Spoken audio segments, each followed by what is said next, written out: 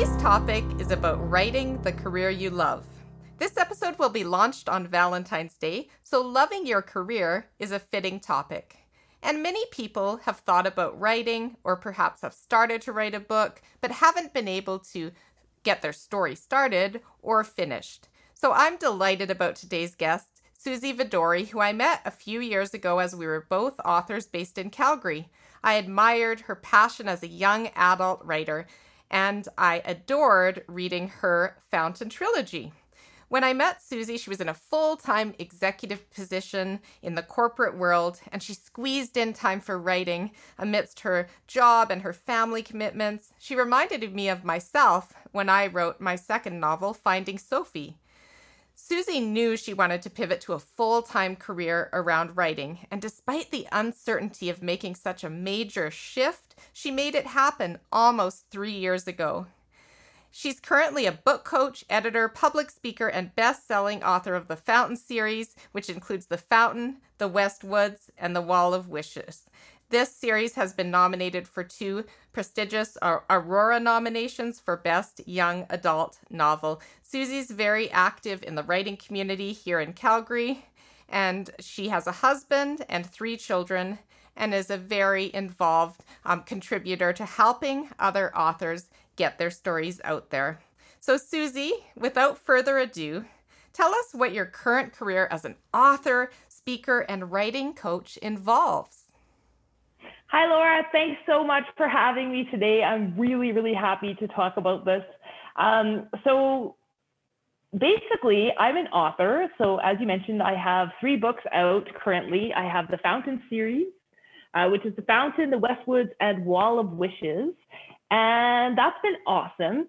But to make a career as an author, many authors or writers actually do lots of different things. And so for me, right now, I'm book coaching and editing as well. And a book coach is basically like having a personal trainer for your writing life. So we work on a couple of different things. We work on project management, so making sure that you've got deadlines and accountability and keeping track and have a plan, basically. We work on the craft of writing. So instead of just getting an editor to mark up your pages, you can actually have a coach along the way that's teaching you and learning and has a plan to get you to be a stronger writer. And then the third thing is emotional support, because writing a book is actually really hard. It's much harder than most people think. I heard a stat earlier today, and I'm going to look this up, but I heard a stat somewhere. I've always said hundreds and even thousands of hours. Somebody said 10,000 hours to me this morning. I don't know. I don't know how long it took them to write that book, but it's possible, right? And there's ups and downs, and it's hard, and you get feedback, and you've got to really put yourself out there. And so that's the third thing that a book coach can really offer a writer, is that normalcy and that understanding that this is not an easy process, and that person that's going to always be in your corner and cheer you on to get it done. Wow, I wish I had known you when I wrote my first novel, Losing Cadence, because it took me 8 years. I had so many stops and starts, albeit I had lots else going on, like my PhD, like having a couple of kids, starting my own business, just a few things. But I think with a book coach early on, before I had the kids, I was working on this. I think I could have got it done way sooner. So I wish I had you then. It really is the Cadillac version of getting your book done. It is. It's a wonderful experience, and I'm so happy. I had a book coach when I finished The Fountain, and I think you're going to ask me about how I managed to do that. I did work with a book coach, and I'm just so thrilled to be able to give back to writers and to help them get those books that are exploding in their minds, like onto the page, in a way that's going to hook their readers from page 1 all the way through to the end. Like, just get it done the way that it is in your mind, right? Absolutely. And I had a great editor that got involved after I wrote the first book, and that really helped keep me on track. And I understand you're an editor as well, Susie. So what's the difference between an editor and a book coach for people that may not know? Yeah, so an editor is somebody who looks at your pages, like you said, after the work is done. Now, me as an editor, I go a lot more in depth than a lot of editors do. I can't help myself. You get a ton of feedback, and you do get a one-on-one call to discuss it. But in a book coaching situation, you're working with the writer as they're going along. So when you get to the end, you don't have as many issues or problems or changes to make. So it's a little bit of a different process. One is working weekly together and developing that relationship. And the other, the editing, which I do still do, is taking a manuscript and providing feedback. And then the author or the writer goes back and works on that by themselves. I like the former approach best, but that is awesome. So tell us how you made the pivot from your successful full-time business career into this leap of faith to do something totally different. Yeah, I mean, it's one of the things that I am really, really proud of. But when the fountain came out, I mean, you said in your introduction that I had always known I wanted to pivot. And I mean, I did when we met. I knew that I was trying to get there, but I just always knew that I would write a book. And I was never thought that it could be a career. You know, growing up, I wrote lots of half books, which means I wrote half a book and then I stopped writing that book, like as a teenager, lots of half books. And so I didn't sit down and write my first full-length novel and complete it until I was on maternity leave with my third child. And she's 9, almost 10 now. So I sat down and I wrote what later became The Fountain. It took me 2.5 years to write it and 2 more years to find a publisher. And I did work with a book coach at the end, and that's how I finally got The Fountain finished.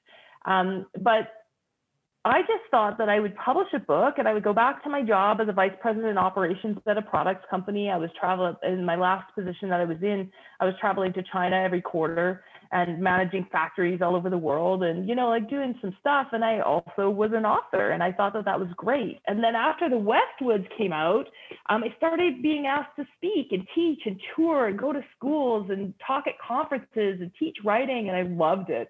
And so there was a time, and you said it's been almost 3 years, it'll be 3 years in April. There was a time when we have a really busy family schedule with 3 kids in high-level sports. And, you know, both my husband and I traveled for work at the time. And so we would have to compare schedules and see, like, where do we need the grandparents to help? Where do we need other people to drive? You know, back before the pandemic when we could support each other and raise each other's, you know, village of kids. And so The Westwoods came out and I was being asked to do this. In April 3 years ago, we compared schedules and I was like, okay, here's the thing. I actually need to take 7 vacation days off to go and speak and teach and do this tour and then be, you know, speak at Comic-Con and do all these things that I was so excited to be invited to do. And I was like, oh, wow. And my husband's like, what are you doing? Like, you're taking your vacation days and you're going to work as an author? Like, something's got to give.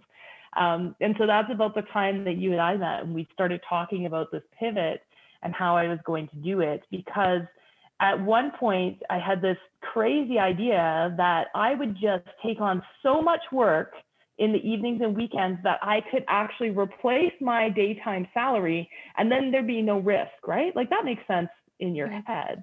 But it doesn't actually make sense because you can't work 24/7. And of course I couldn't, like, something had to give. My kids are like, Mom, we never see you. You're working all day and all night and all weekend. I'm like, but I'm doing this because, and it didn't make sense. So I was able to take on a couple of small contracts.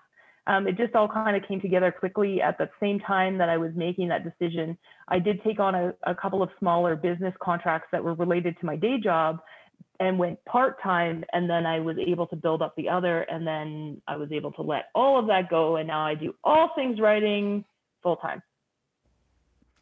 Here you are. It's just amazing where you've come since I met you a few years ago.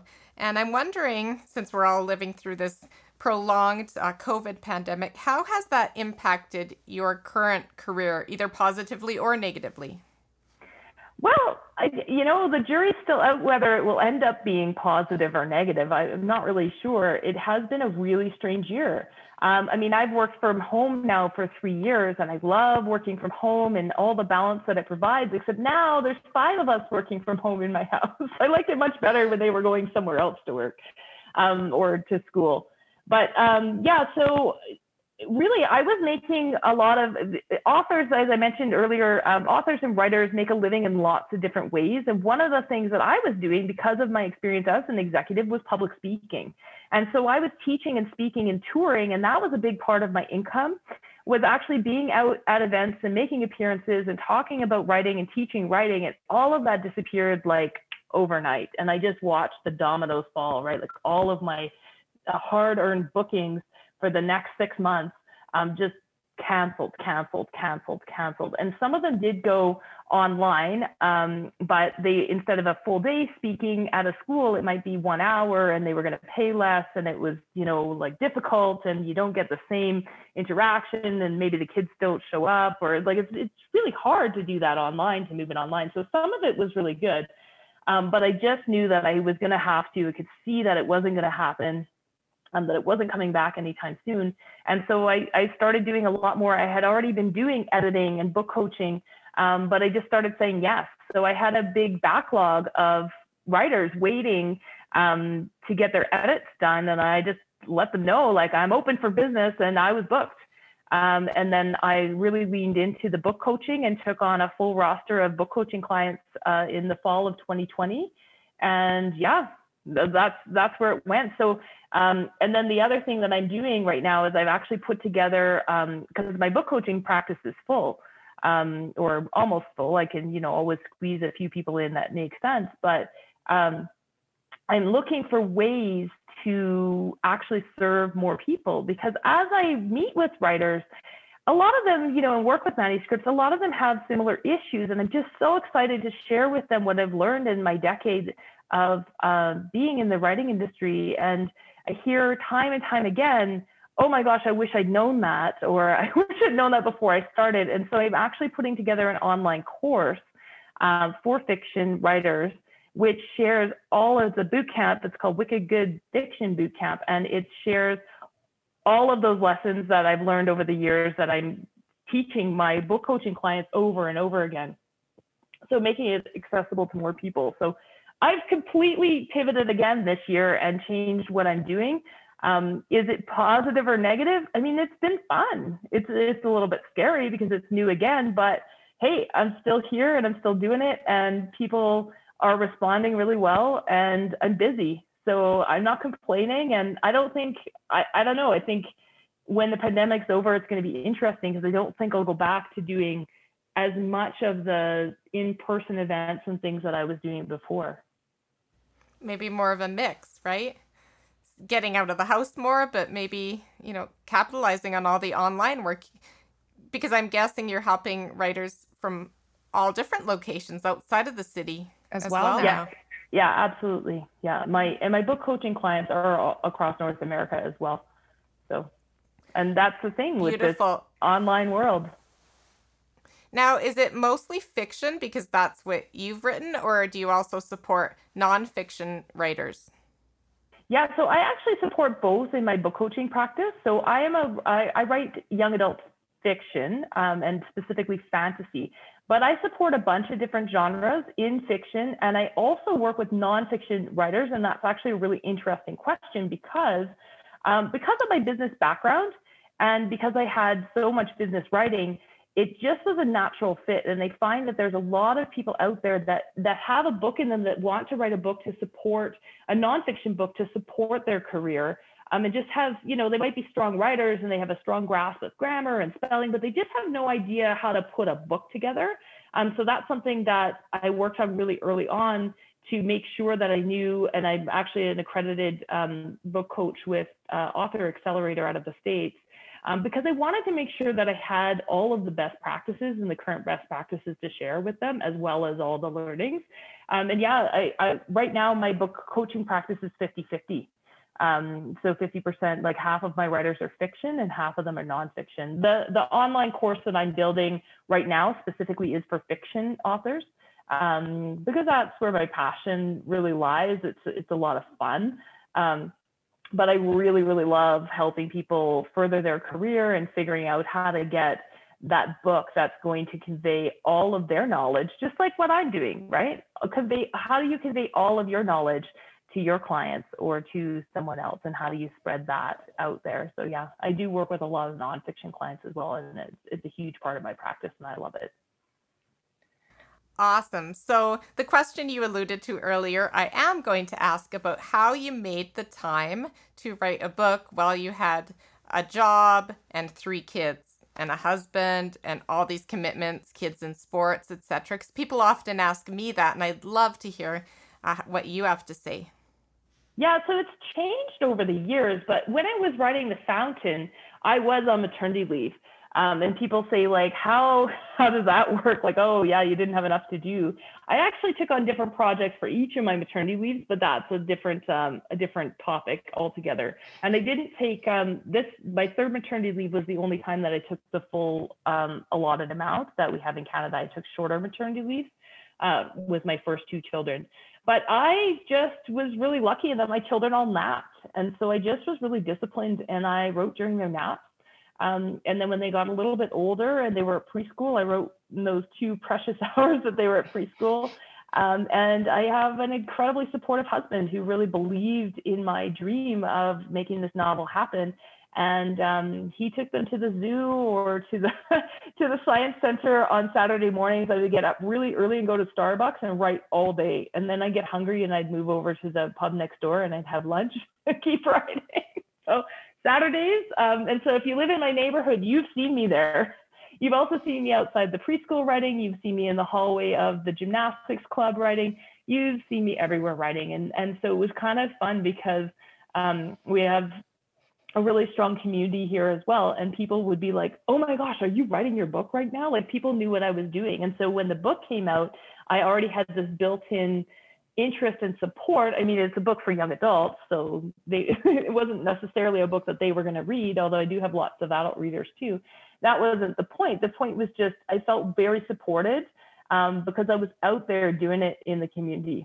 So, and if I couldn't write at home, I do now because it's my job, but then it felt too indulgent. It was like, well, there's laundry and there's dishes to do, and I should really be making supper or something else. And so I didn't find that I could write at home. I had to, like, okay, here's my time, and book it, and off I go. And that worked for me. Beautiful. So what advice do you have for other busy people to fit writing into their busy lives? You know, I would just say a couple of things. I could talk all day about this one, Laura. That's what a book coach could do, right? But really, I think the very first thing is notice, really pay attention to why you're writing a book and what your goals for it are. Because, a lot of people that I talk to, I mean, as soon as you say that you're a writer or a book coach, people are whispering in your ear like, "Ooh, I want to write a book," or "I am writing a book," or "I'm trying to write a book." I mean, it's happening out there way more than you think it's happening. And people just don't always talk about it because they're shy.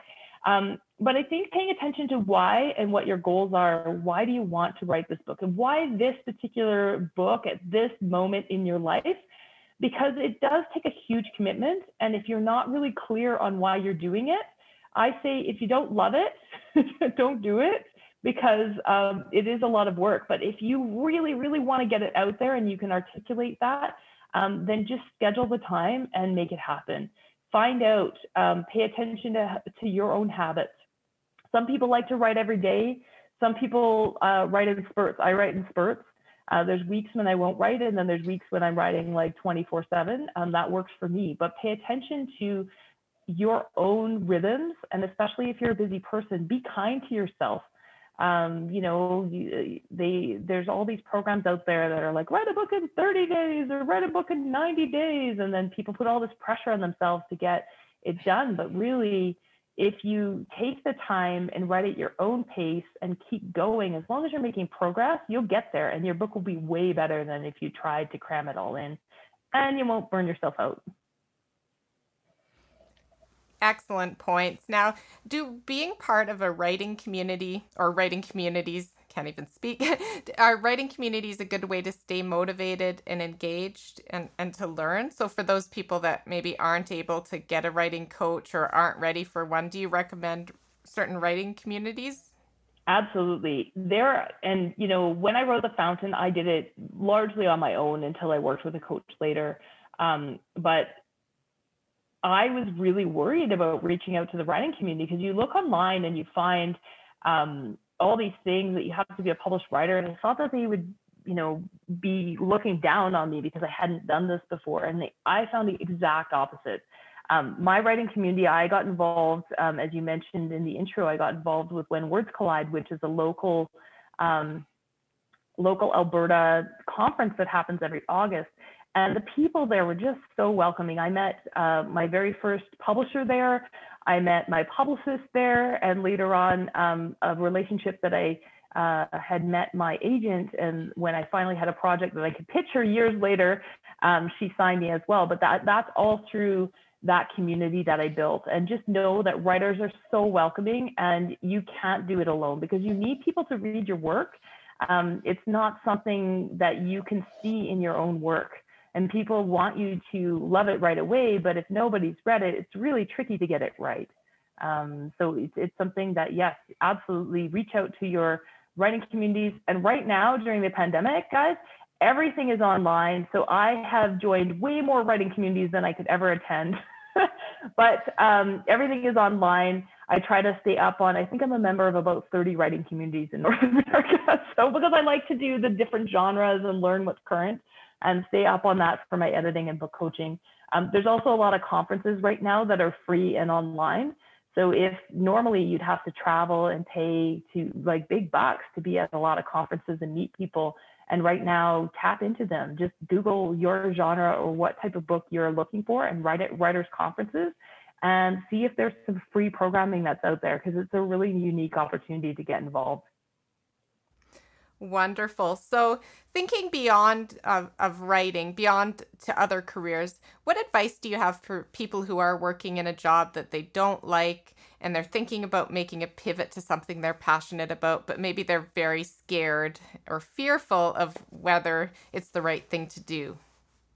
Yeah, absolutely. I mean, sometimes you just know in your gut that you're going to do it. You just aren't sure how. And that's kind of how I felt about this one. But I've certainly, I'm used to change in business as well, because I worked with so many growing businesses in my career. I think if you're really passionate about something, and if you want to turn your hobby or something that you do in your spare time into something that makes you money, test the waters. Put out a small offering and find out if you can make a little bit of money doing what it is that you love. If you're an artist, start trying to sell some of your work. If you're a writer, sell a short story or write some articles. So just sort of test the waters and see if there's something there. And then I would say, create the job that you want and play to your own strengths. You know, don't look to everybody else, especially if you're going after a creative pursuit. There may be people that you want to emulate and people that you admire. That's great. And take a look at what they're doing, but recognize what your strengths are and what people come to you for. So if it's a hobby, especially, and you want to become an expert there, what are people asking you about? And what, you know, what is it that people come to you for? And can you start charging for that? And test the waters before you quit cold turkey. Because otherwise you're going to be really stressed. And stop comparing yourself to others, because we're all wired differently with different strengths and talents and different gaps and areas that are not natural. And we need to play to that. And I think you've done a really good job of playing to that, Susie. Yeah, I think, you know, at the end of the day, if the goal is to build a job that you love or to build a career that you want to wake up and do every morning, then, you know, pigeonholing yourself to try to emulate somebody else is just going to put you back to where you felt in your 9 to 5, right? Exactly. So speaking of how you feel, we use this term called work-life wellness. So the other term would be work-life balance, but that implies a perfect balance, which is pretty difficult for any of us to achieve, and it sets us up for failure. It does set up for failure, but how does work-life wellness look for you personally, Susie? Yeah, that's a really good question. And I think this year more than any, it's one that's on a lot of people's minds. And the topic today on Valentine's Day is about writing the job that you love. And so when you create something that you love, or you turn a hobby or a creative love into your job, I could literally work 24/7 and I'd be okay with that maybe. But my family, I miss my family. I think they'd not be very happy with me. So work-life wellness for me really is about trying to free up more time to spend that with my family, to fuel myself so that when I am doing my job, even though I love it, it's hard to continually give and to continually write and to continually be creative and support my clients and all of those things if I'm not looking after myself as well. So just really paying attention to the energy that you're giving out and making sure that you're spending time for yourself to replenish and spending time with your family to replenish as well. That's what, that's how I gauge my own work-life wellness. And what has been the greatest challenge that you've faced with your own work-life wellness? I mean, maybe it was in the past, maybe it has something to do with the pandemic, but what's been the greatest challenge and how have you dealt with that challenge, Susie? Yeah, I mean, I think for me, I would give up. I think at one point I made a conscious choice to give up exercise because I didn't have time, right? And that's not a good, healthy thing. And I know that it's one thing that I comes naturally and normally in our busy life, it's there. And then one day it wasn't because I was trying to work around the clock to do this pivot. So that was a hard thing. So for me, the biggest challenge is really fitting that in. And especially during the pandemic, my sports are, swimming is my main sport. So there was a period of time in the fall when the pools opened again and very safe, went with everything on. But yeah, I would go at 7:00 in the morning just to get that in and out of the way so that I could do it. And even when I was working as an executive, I would run at lunch, or if there was a gym nearby, I would go to the gym. Just to try to get that in during my workday, because I know I'm not going to want to do it at the end of the day. I'm going to want to hang out and spend time with my family and relax. So for me, the biggest challenge in that balance is making sure that I'm getting exercise in during my day, because I could literally sit and write for days and not get up. And that's a big joke in my family, because I mentioned I write in spurts, and there's weeks when I'm writing where my kids think it's this huge joke. They come home at the end of the day and they look at my watch and they can tell how many steps I took. And sometimes it's not even, it's 3 figures, because I got up for lunch, which is steps to the kitchen, and I got up for water, and that was it. So putting movement into my day is really important. And that's been my biggest challenge. There you go. And we talk about the importance of fresh air even. So I think getting outside is so important. But in our climate, there's certain weeks, like this week in particular, Susie, it's been so chilly. So it's only the bravest of souls that get their butt outside to walk. I don't think I've been outside today. But I think just that my husband will make sure he walks me and like his dog. The fresh air is such a... Yeah, in the summertime, I actually work outside a lot. I've got a front porch and a back deck that are both set up with working spaces. But again, I'll park my butt there and literally not get up when I'm writing. But yeah, I work outside a lot in the summer, which I love. That is awesome. So if you could gain an extra 8 hours or so every day because you didn't need to sleep, what is it that you would do with that time? Oh, that's a really good question. I might sleep anyway, because I actually like to sleep. I think that a lot of, even if I didn't need to sleep, I might still sleep. I find I resolve a lot of things in my dreams. But yeah, I think I would travel more. If I didn't need to sleep, I would probably spend that 8 or 9 hours that I normally sleep moving around the world. Because I don't like the travel part. It takes too much time, but yeah, and then because I can work anywhere. I take my family, but I can work anywhere. I'd probably travel at night. And we did this, I don't know if you've ever backpacked, but my husband and I, when we were first out of university, we backpacked a lot. And we would literally book an overnight bus ride just so that we would save and we wouldn't have to pay for the hotel. I think I'd travel at night. And then I would be somewhere fresh in the morning and get to explore and probably. That's so funny. My girlfriend and I went to Europe when we were 19 and we cheaped out. So we took an overnight train and landed in Florence, Italy at 3 a.m. you know, You're like, oh yeah, that two wasn't so fun. Now 19-year-old what, right? girls. Yeah. Yeah, it was funny. It's like, oh, that was maybe a little dangerous, but um but anyway, yeah, so I ask that question to all my guests, but I was just thinking about myself. I would write books if I had that extra time because that's not something I'm having much time for right now, but I have other books inside me, so they're kind of waiting there. I can't They're wait to hear waiting there all to get about them, out. Laura. Yeah, and I think Yeah, and that's I have a couple of like fiction and nonfiction, and I just think, oh, I need to open space for that in the next, couple of years, and I will. definitely, but that's something that happens when you shift to, make that career that you love, is those things that you were trying to fit in on the outside are now the things. I mean, I get paid to read people's books, right? So I don't actually read that much anymore because I'm reading all the time. My husband, at the end of the day, he's like, I'm just going to read for a while. I'm like, I am not going to read. Because you get to do that during your day, during your workday, and I get to write during my workday. And so, yeah, so it kind of shifts a little bit there because it doesn't become a hobby anymore. And so, yeah, you got to get new So hobbies. my fun Yeah, exactly. So my final question for you is if you could have one wish for a better world when it comes to work and life and kind of what's happening with our work and our lives in the world today, what would it be?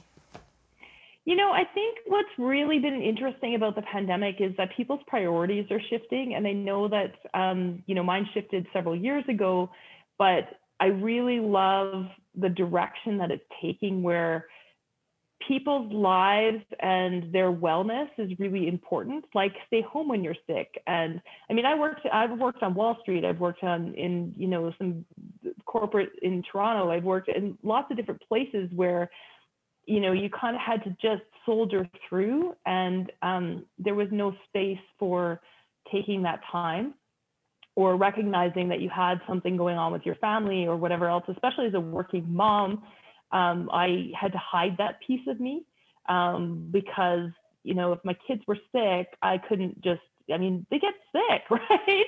Mm-hmm. It wasn't never me that would take the day off. It was my husband or even my husband's family that would take the day off, because for me, it was like, then you'd be seen as that mom. I think that isn't putting her career first. I think that it's been really interesting this year to see how that's shifting and how workplaces are respecting that people have a lot going on.